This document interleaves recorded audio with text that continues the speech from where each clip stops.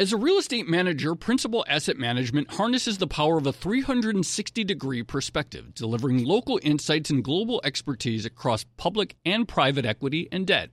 Their teams apply local insights and global perspectives to help identify the most compelling investing opportunities. Principal Asset Management. Actively invested. Learn more at principalam.com. Investing involves risk, including possible loss of principal. Principal Asset Management SM is a trade name of Principal Global Investors, LLC. Hey there, it's Joe Weisenthal. And Tracy Alloway. And we are the co-hosts of the Odd Lots podcast. And we want to tell you about a new podcast here at Bloomberg we're really excited about. Money Stuff, the podcast. That's right. Friend of the pod, Matt Levine, is teaming up with our other friend and Bloomberg TV host, Katie Greifeld, to bring the Money Stuff newsletter to life.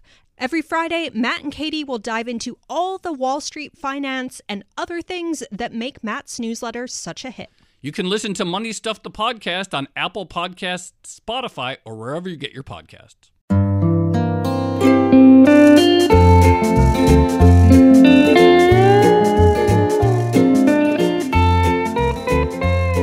Hello and welcome to another episode of the Odd Lots podcast. I'm Tracy Alloway. And I'm Joe Weisenthal. Joe, soft landing seems to have sort of... In the air. It's in the air. It's almost consensus at this point. I mean, markets are rallying, shrugging off a lot of the survey data, which looks a little bit more pessimistic. Yeah. Which is all kind of strange because you still have big segments of the market, like bond yields, for instance, pointing towards recession.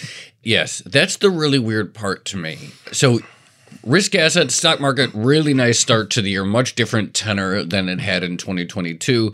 We are recording this January 18th. As of right now, the NASDAQ is up 7%. Of course, it got clobbered last year. But, you know, you look at something like the short end of the curve, 3-month, 2-year. Markets are pricing in rate cuts really soon. And to my mind, I'm like, there's only going to happen if there's like a recession or some hard landing. Like, it's hard for me to reconcile what we're seeing in different parts of the market right now. Absolutely. And it does seem to have happened very quickly, this shift to, everyone's focused on China reopening. That unfolded pretty fast. Lots of the soft landing talk seems to have sort of come out of nowhere. 2 or 3 months ago, everyone was talking about entrenched inflation, the possibility of a wage price spiral. But given the shift in sentiment, I think we need to speak with someone who has been consistent in their view that the world could avoid a high inflationary regime. Absolutely, because you have a lot of people going back and forth. I even saw something in the Wall Street Journal that's like, maybe it was transitory all along.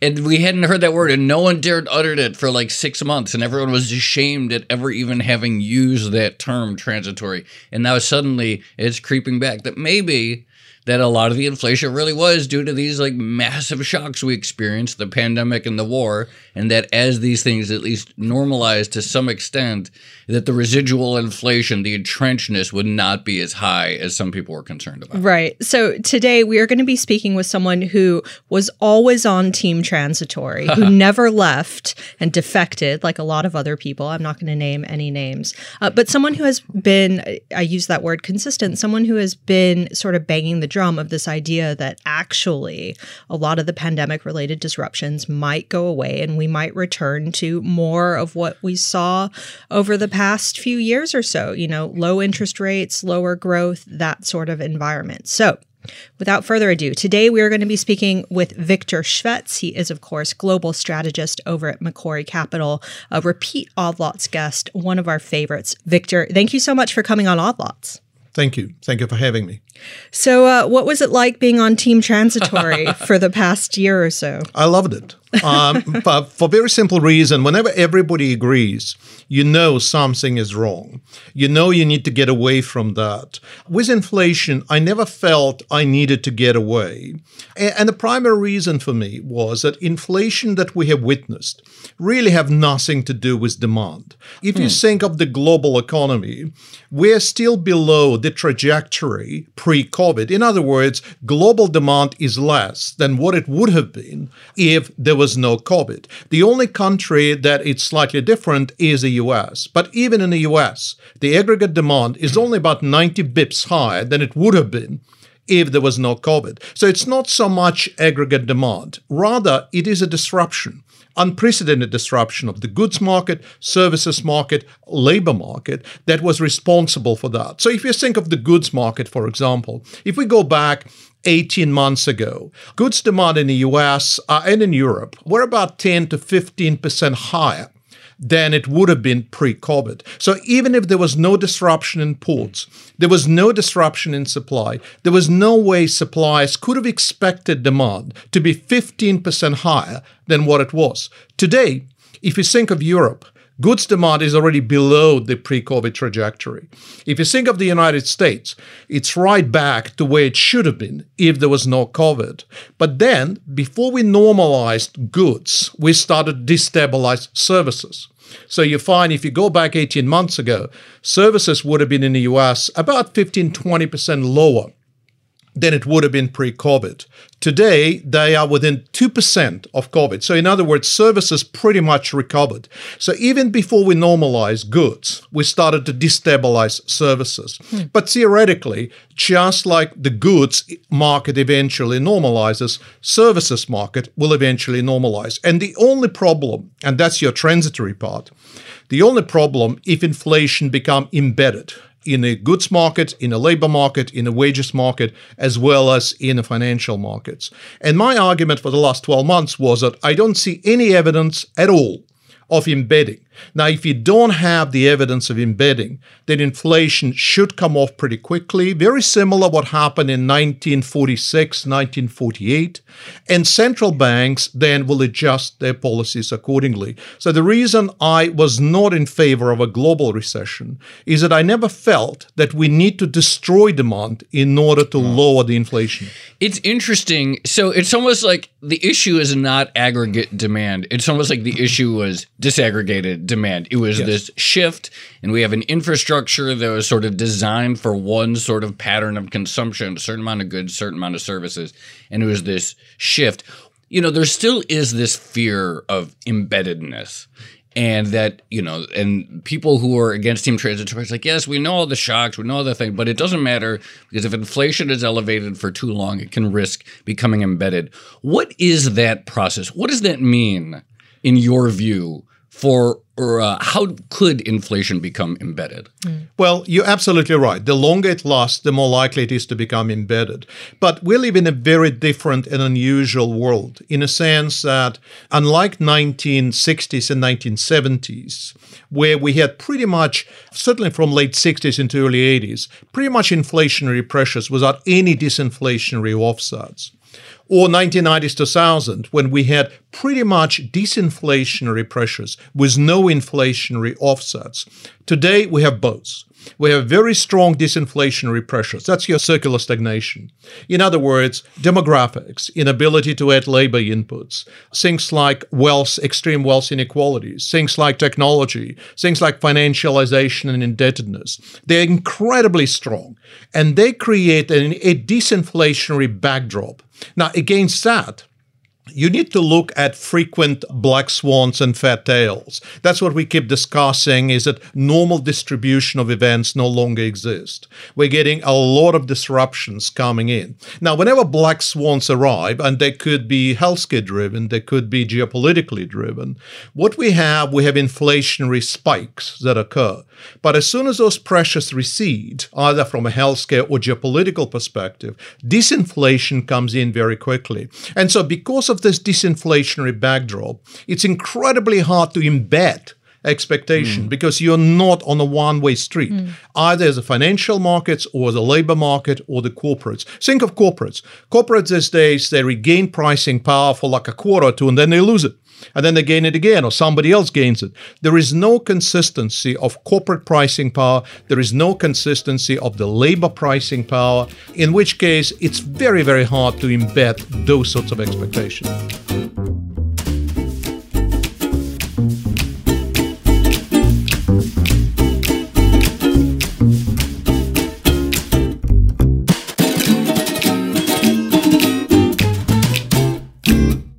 As a leading real estate manager, Principal Asset Management harnesses the power of a 360-degree perspective, delivering local insights and global expertise across public and private equity and debt. Our experienced teams are uniquely positioned to uncover compelling opportunities in today's market, giving our clients an exclusive advantage. Principal Asset Management actively invested. Learn more at principalam.com. Investing involves risk, including possible loss of principal. Principal Asset Management SM is a trade name of Principal Global Investors, LLC. Hey there, it's Joe Weisenthal. And Tracy Alloway. And we are the co-hosts of the Odd Lots podcast. And we want to tell you about a new podcast here at Bloomberg we're really excited about. Money Stuff, the podcast. That's right. Friend of the pod, Matt Levine, is teaming up with our other friend and Bloomberg TV host, Katie Greifeld, to bring the Money Stuff newsletter to life. Every Friday, Matt and Katie will dive into all the Wall Street finance and other things that make Matt's newsletter such a hit. You can listen to Money Stuff, the podcast on Apple Podcasts, Spotify, or wherever you get your podcasts.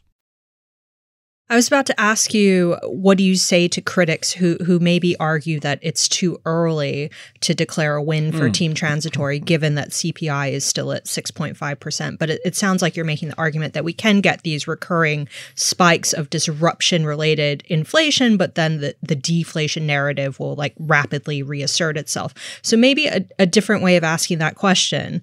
What would change your mind when it comes to endemic inflation? Is there something that you're looking out for a sign that the regime really has changed? Yes, a couple of areas. One of them is deglobalization. One of the things that I've been debating, whether deglobalization, as it progresses over the next 10 years, whether it's inflationary.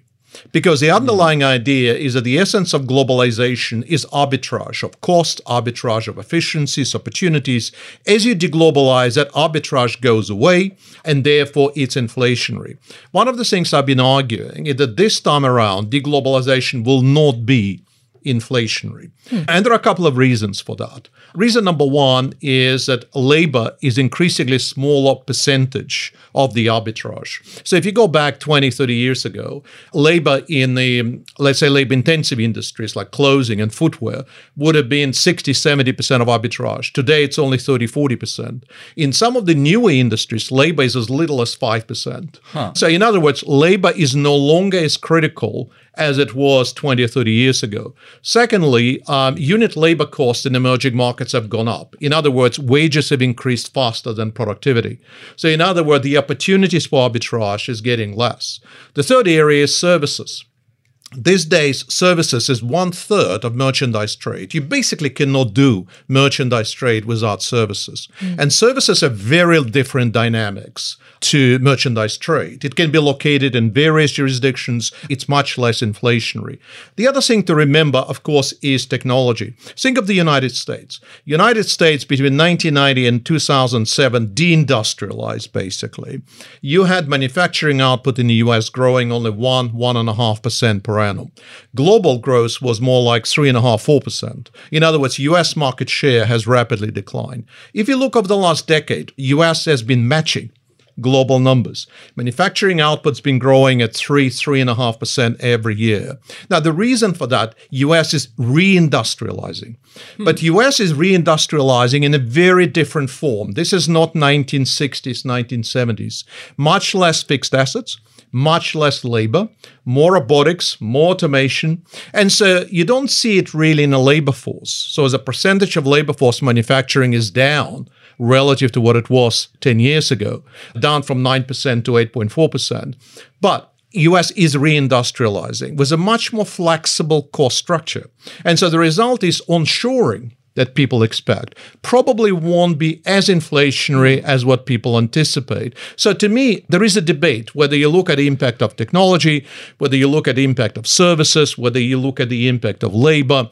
I just don't see it's going to be inflationary at all as we gradually deglobalize. Or to put it the other way, globalization is dying a natural death. And it will die over the next 10, 15 years. A new form of globalization will emerge, which will not be dependent on relative costs or relative efficiencies.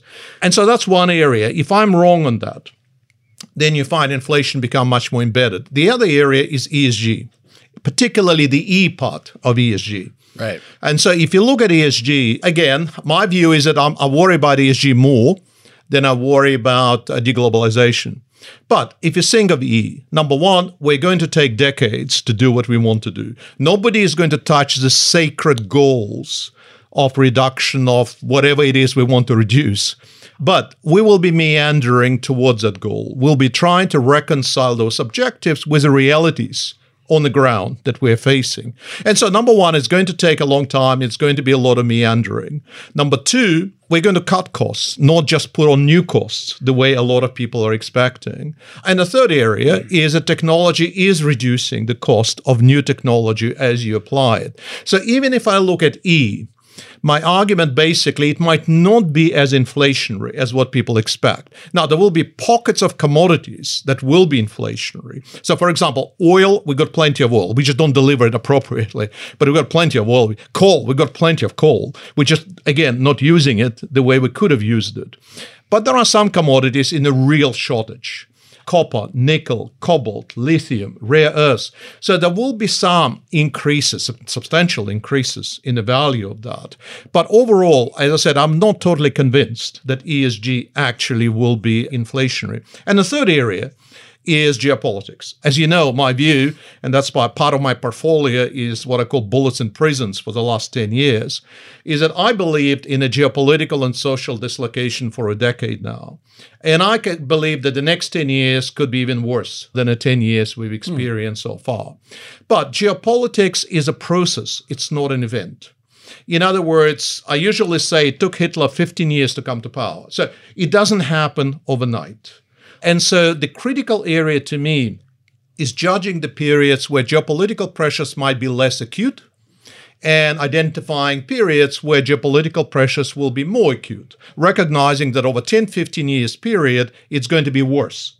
But there will be windows of 2 or 3 years when those pressures actually will be less prevalent. And I think 2023 and 2024 will be a period of lower pressures, not higher pressures. There's so many different threads there. That was such a fascinating answer. I want to talk more about geopolitics. But before, I want to actually go back to what you were saying about the reindustrialization of the U.S. economy, because I think that's really fascinating, particularly, thinking about the impact of some of the big legislation that was recently passed in the United States. The CHIPS Act, which attempts to onshore or recreate a domestic semiconductor capacity, and of course the Inflation Reduction Act, which has incentives for domestic battery manufacturing, other things like that. Can you talk a little bit more about what this new vision of a sort of reindustrialized United States economy looks like, and how you see the pretty big, substantial sort of industrial policy spending plan sort of moving the dial? I usually like to compare U.S. to China. And I basically say, think of China as the equivalent of the United States of 1970s. China today are responsible for about 30% of global manufacturing.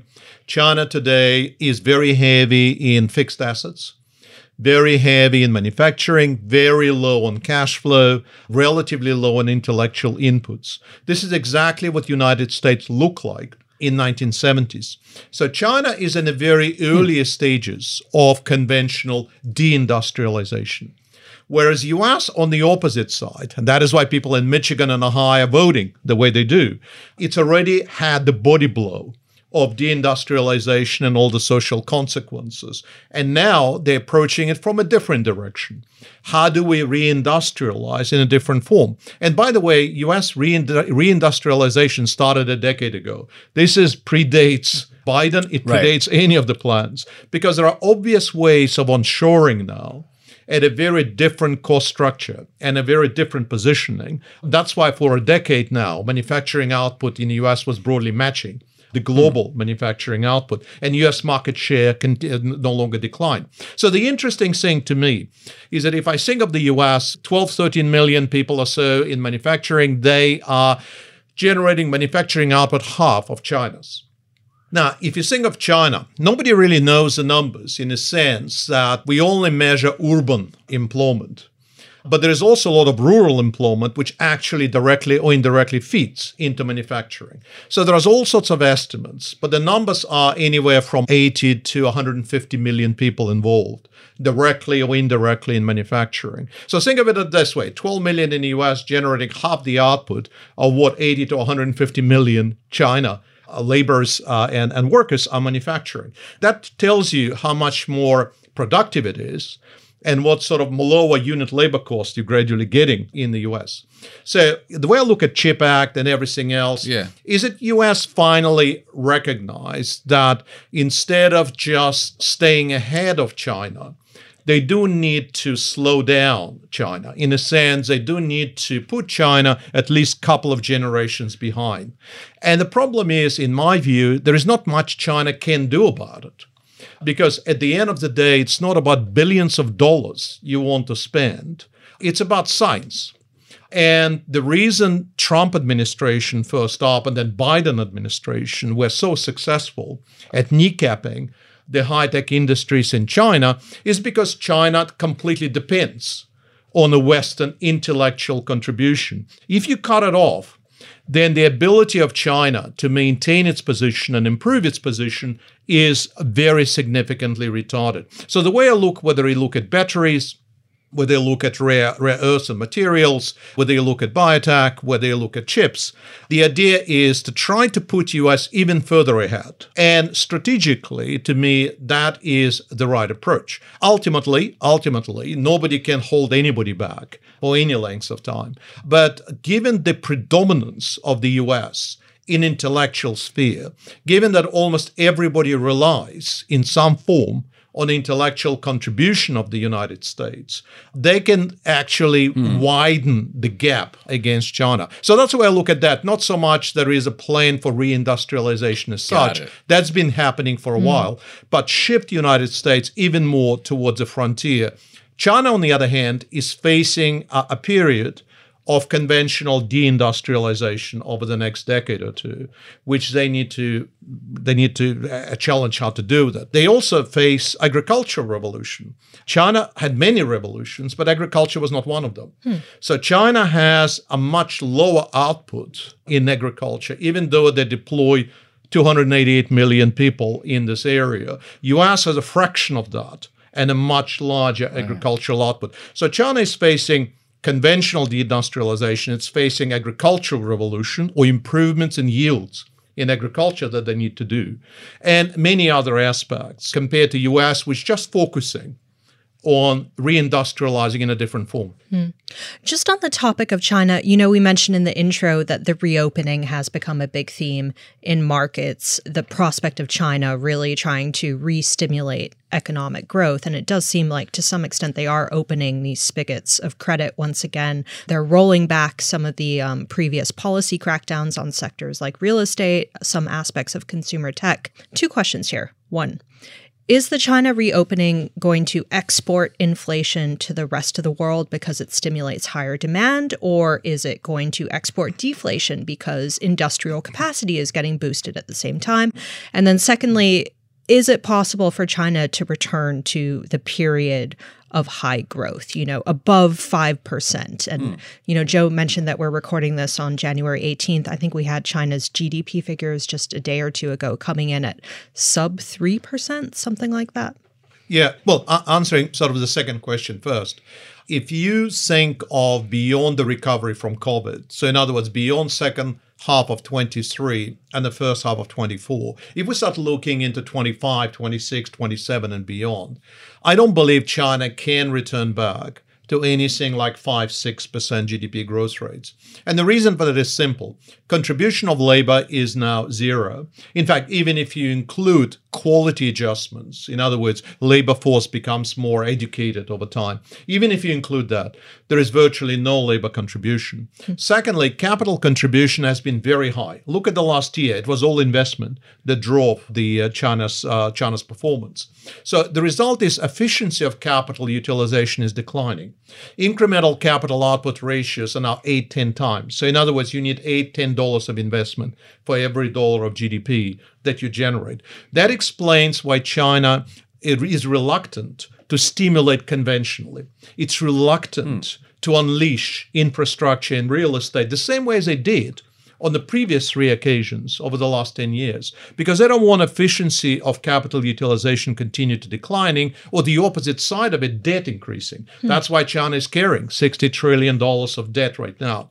And that leaves you only with one area of growth, And that's multi-factor productivity. So if you don't contribute labor, if you constrain capital, you only have multi-factor productivity. Now, the problem is multi-factor productivity in China has been declining consistently for the last 10 years, even on official numbers. On unofficial numbers, it actually even bordering negative numbers. In other words, productivity detracts from GDP growth rates. So how do you restart productivity?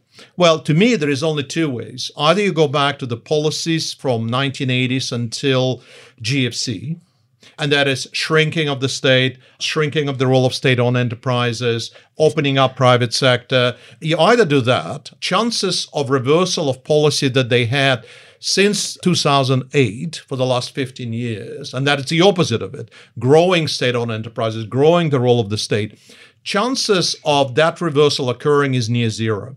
So what else do you have? Well, the only other way to grow productivity is through technology. This is your robotics, automation, fusion of infotech, biotech. This is your alternative energy, transport platforms. But this takes a very long time to come to pass. It's a right approach. It's totally a right approach, but it takes a very, very long time. So the only other way to try to grow productivity is to mix and match all of that as much as you can and embark on domestic services. Agriculture, we just talked about agriculture revolution, improving domestic productivity. Now, so to me, when I combine those numbers, I can't really see how they're going to come back to 5-6% growth rates. And if they do, they're either committing even more capital, which means efficiency capital utilization declines, or somehow they find a way of growing productivity at a faster than I expect to at our pace. So that's the second question. The first question is harder. Because if you think of the first question, the opening up was so chaotic and so rapid that it creates both positives and negatives. First of all, you have a spread of COVID, you have meltdown of some of the production and capacity. But on the other hand, you have a promise of much more rapid recovery because there has been massive accumulation of cash, just like in the United States, just like in the UK. That cash will be drawn down as we go into the second half of 23 and the first half of 24. So there will be potentially massive increase in consumption occurring.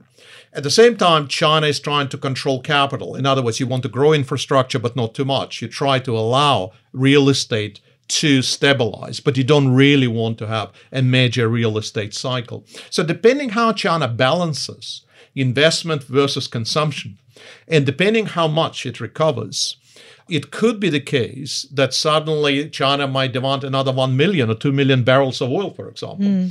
Our in-house forecast right now is 600,000 barrels, which means it's more or less offsets weakness elsewhere. At the same time, more capacity, as you correctly says, comes in, and therefore more deflation is coming into the system. So my view right now is that the positives and negatives in the short-term balance, and therefore China is not going to be an inflationary agent. But longer term, as I said earlier, I really can't see how they consistently can return to 5-6%. It is interesting. If you look at the price action in the market, we've seen a big surge in copper, which you would associate with infrastructure investment, and not that big an increase in oil prices, which is what you would associate with greater demand. Maybe in the second half. Speaking of China, and I wanted to go back to your point about geopolitics, and these are a long-term process, but you think maybe the next 2 years might be a little more mild on the headlines. I feel like that's always a risky call. But what makes you think, how do you even begin to analyze a question, is this going to be like a sort of hot year or volatile year versus a less volatile one in geopolitics? A couple of ways to look at it in my view. First of all, nobody pushes the envelope all the time. Because if you push people for too long, people become tired. They become irritated, whether it is domestic policies, whether it's international policies. And that's why even during wars, you don't have consistent wars. You have flare-ups, and then you have relative quiet. In other words, to put it the other way, we don't kill each other every day. And so the key from an investment point of view, from my perspective, is to say, first of all, Russia, Ukraine. Have you seen already the peak of economic, commodity, and political disruption out of Russia, Ukraine? The answer to me, categorical yes. We can debate in 2023. Inevitably, Ukrainians will attack, Russians will counterattack, Russians will attack, Ukrainians will counterattack. But it appears to me more likely that neither side will be able to overwhelm the other, which implies that sometimes through 23 or into early 24, there has to be a process whereby they will draw the dotted line on the map. Nobody will agree on a conclusion, because what Russia offering Ukraine will never accept. What Ukraine is offering to Russia, Russia will never accept. But drawing a dotted line like North-South Vietnam or North-South Korea or Himalayas or Kashmir, that is a very likely proposition. Then you go on to other areas and say, okay, China was over the last 4 or 5 years, or almost 10 years, on a civilizational mission. In other words, how do you reshape society? How do you reshape politics? How do you reshape geopolitics, whether it's trading rules, internet rules, information rules? I think over the next year or two, there is no doubt that China shifted much more to prioritizing economic stability and growth rather than anything else, and overcoming COVID. So I think China will be focusing on different things. Now, it doesn't mean that China will not react to whatever happens in Taiwan Straits. It would. But the degree to which China will go out of the way in order to aggravate the tension will be much more limited. And if you look at the Middle East, for example, you could argue that one of the underrated things, clearly, of the Trump administration was Abraham Accords. Because what they've done, they drew the line, who is the enemy and who is a friend. And as soon as you draw the line, it actually usually leads to a stalemate. In other words, nobody reconciled with anybody, nobody trusts anybody. But on the other hand, you don't have a chaos that usually prevails in the Middle East. So when I look at it, the key areas are where tectonic plates collide. Yeah. And where earthquakes are likely to happen, which is Ukraine, Belarus, which is Balkans, Middle East, the Himalayas, and the Taiwan Straits. I actually think the next couple of years is not going to be. Now, am I 100% confident? Of course not. Nobody can be. But I think it's a bit unlikely that we're going to have a spike, anything equivalent to what we have experienced with Russia-Ukraine. Speaking of tectonic plates and the possibility of antagonistic battles, maybe we should talk about central banks and markets, because there does seem to be an element of tension here where the Fed is talking about it wants to go hard on inflation, it cares about financial conditions tightening, and yet we've seen risk assets rallying recently, financial conditions loosening.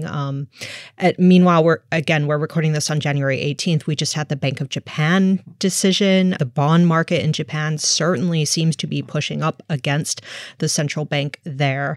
How long can this tension go on for? Is there going to be a time or an event that maybe pushes markets and central banks into direct opposition? It all comes down to inflation. Coming back to our starting point. What is inflation? How embedded it is? How much disinflation is going to come through? Because central banks have to be hawkish. And the reason they have to be hawkish, as you correctly said, the market is a forward-looking machine. And the market anticipating either or recession or greater disinflation coming through. So if you are easing off on your policy, what you find is that financial condition index will ease very rapidly. And before the time when you as a central bank are comfortable that you're now in a position where you want to be. Now, to me, the markets are absolutely correct. What you're going to get longer term, less growth, longer term, less inflation, circular stagnation, the old Larry Summers words. He basically reenacted the old theory back from 1930s. But circular stagnation is back at the heart of the system that we run.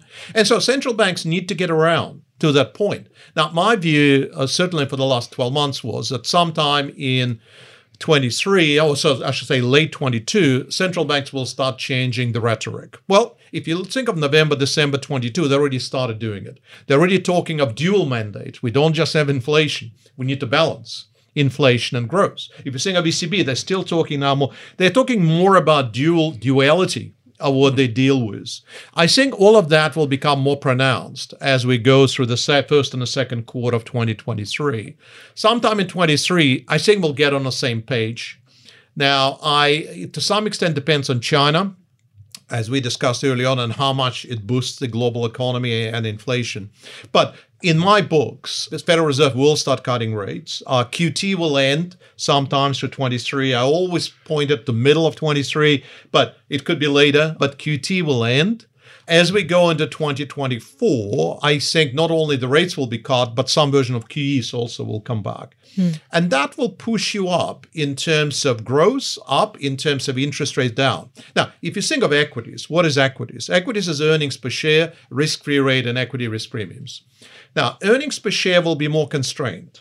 Because, as I said, in 23, we're probably going to have 2% global GDP growth rates. Remember, even the U.S. equities these days have closer EPS relationship to global GDP than they do to U.S. GDP. So you're going to get more restricted EPS. Even in 24, you're not going to return back to 10, 12% EPS growth rates. But there is no need for massive cuts to negative 10, negative 20% EPS. So from an investor point of view, you basically know, yes, you'll be scanning close to zero, but you're not going to collapse in EPS.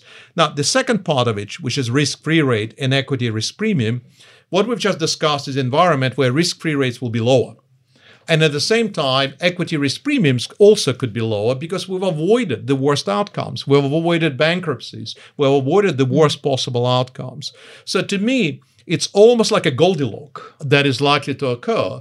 And that's why in November last year, when I previewed 23, I basically argued that 23 is likely to have a much better risk-reward balance than 2022, perhaps low volatility than 22. Doesn't mean equities as an asset class will appreciate significantly, but it doesn't mean that you need to cut another 25 or 30% out of the current equity value. It's almost like mini Goldilocks emerging through 23, 24.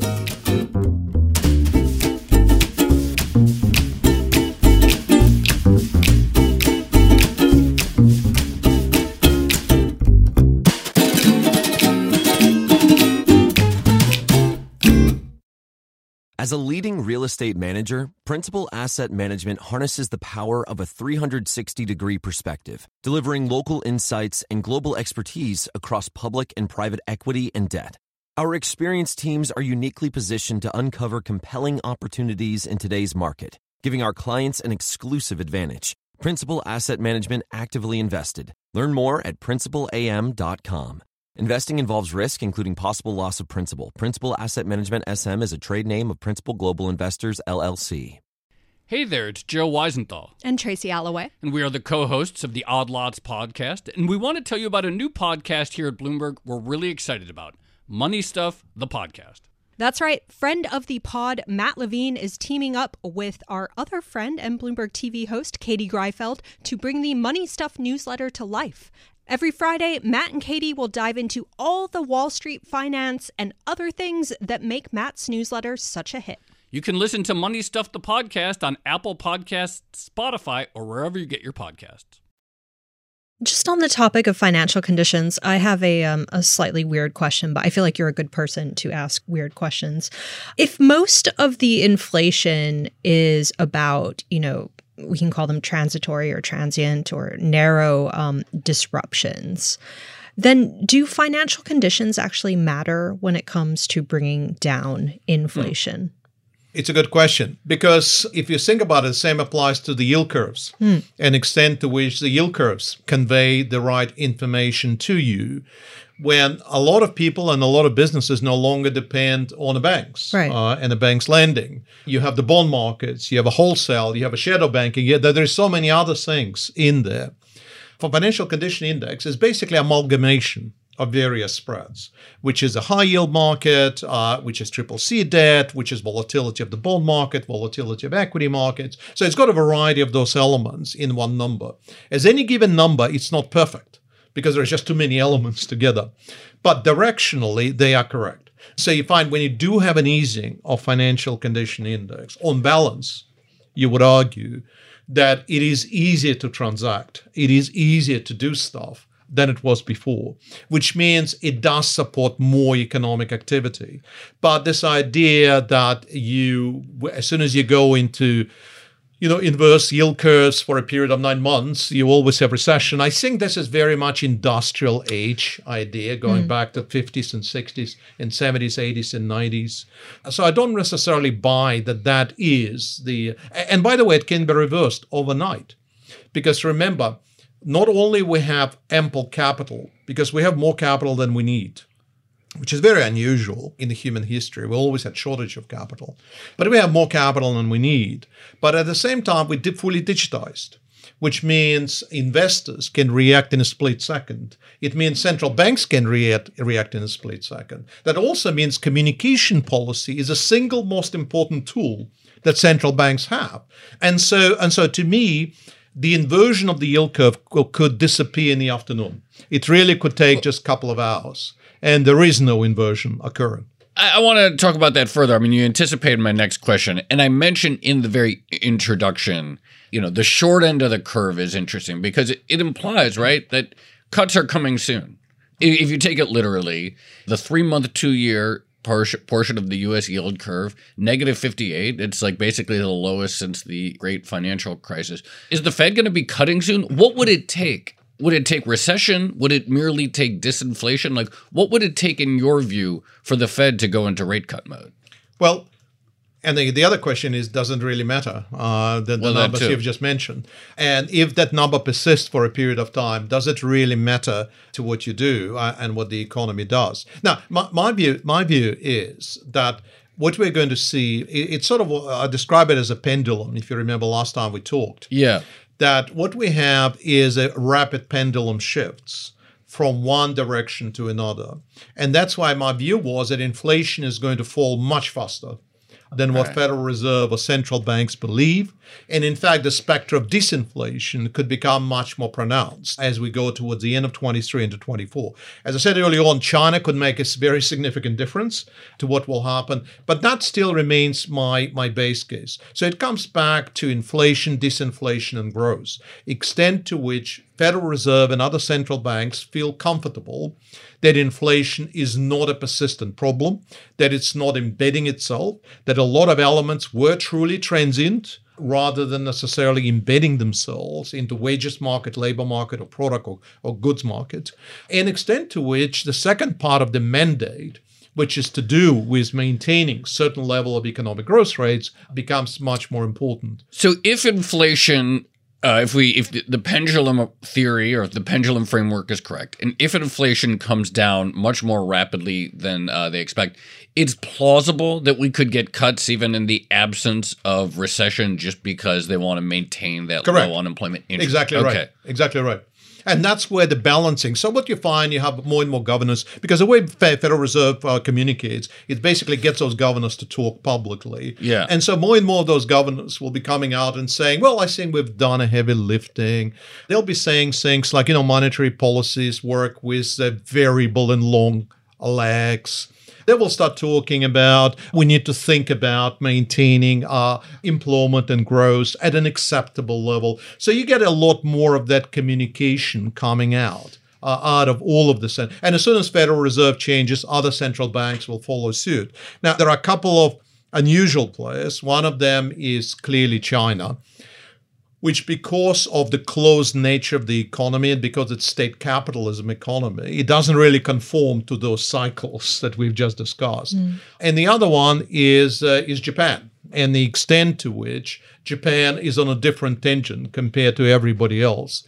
But if you think of Federal Reserve, if you think of ECB, if you think of Bank of Canada, if you think of BOE, all of them, I think, will be pretty much on the same page. And the only question is, and that's a legitimate debate, whether central banks will over-tighten.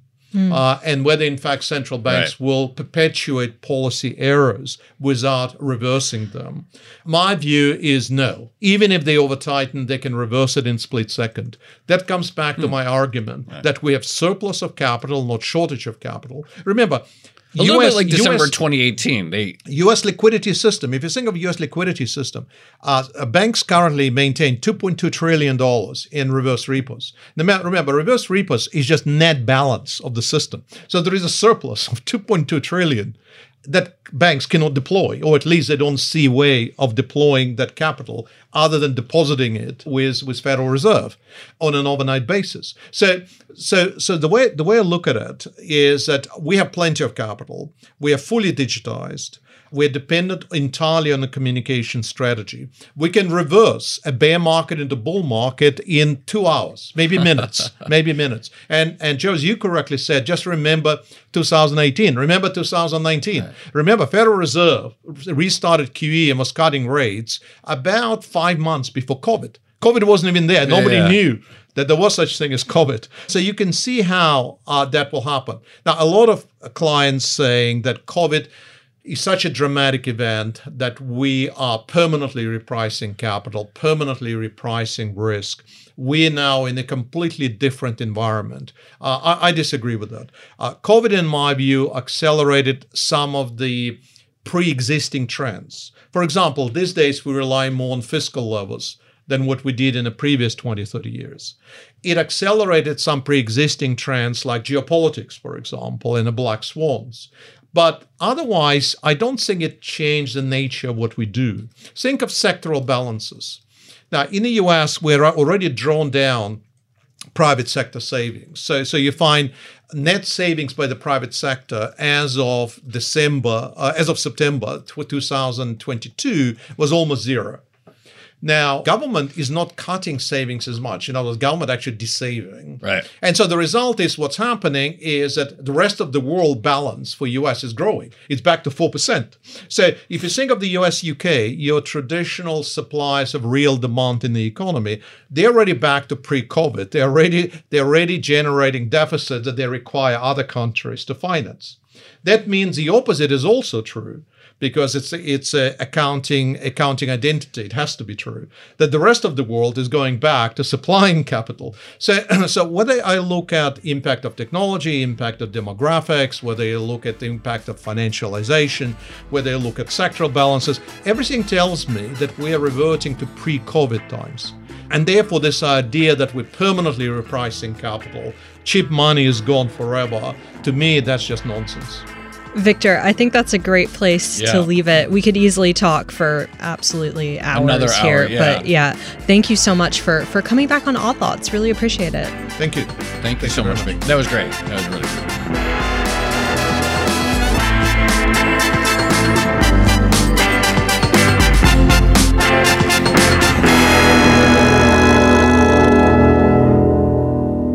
Joe, it's always wonderful to talk to Victor, but there was so much to pull out of that conversation. I'm actually having trouble picking just one or two highlights. I did think the comments about globalization were incredibly interesting, and we tend to think of globalization as this like monolithic process that can only go in one direction, but this notion that actually you can have different types of globalization with different results. Right. And so this idea is like, okay, the world, like Davos is happening right now, and I'm sure there are a lot of people talking like, oh, deglobalization. Is this our Davos episode? Yeah. I wonder if we'll ever do like a Davos episode. Anyway, people are anxious about that. But this idea that it's like, well, maybe it's something different, and that actually the sort of disinflationary impulses that we associated with globalization for 40 years or 30 years or 20 years or however long you want to identify it, maybe that hasn't been the story in a long time anyway. And as such, the idea that COVID was going to mark some huge trend break from that is just the wrong way to think about it from the first place. Absolutely. Also, the idea that maybe the yield curve isn't that well suited to providing information in the sort of post-industrial age. I thought that was interesting as well. And something that I think we've written about at various points of time, the idea that there are so many factors that go into bond yields now, not all of them related to the actual real economy, that maybe it doesn't make sense to be looking at the yield curve for that sort of information about what the market expects. You know what a headline I'm looking at on the terminal is right now that came from earlier? Oh, God. What is it? Larry Summers, now more optimistic on the U.S. outlook than 3 months ago. Everyone coming around. You know what else I thought was really interesting was the comments on geopolitics, that maybe we get – because geopolitics always seems like one of those things where it's like the idea of like forecasting or it seems like very difficult. And it feels like the risks are always sort of in one direction. There's some black swan. But this idea that maybe like we're in a position where if you look at the major pressure points, or as Victor identified, the tectonic plates or the intersection points, maybe this is a period of some like depressurization. I'm hopeful. I want it to be true. I don't know if it will be, but I thought that was an interesting comment. Yeah. Shall we leave it there? Let's leave it there. Okay, this has been another episode of the Odd Lots podcast. I'm Tracy Alloway. You can follow me on Twitter at Tracy Alloway. And I'm Joe Weisenthal. You can follow me on Twitter at The Stalwart. Follow our producers on Twitter, Carmen Rodriguez. She's at Carmen Armin-Bennett. He's at Dashbot. And check out all of our podcasts at Bloomberg under the handle at Podcasts. And for more Odd Lots content, go to Bloomberg.com/oddlots. We post the transcripts, we blog, we have a weekly newsletter, comes out every Friday. Go there, sign up. Thanks for listening.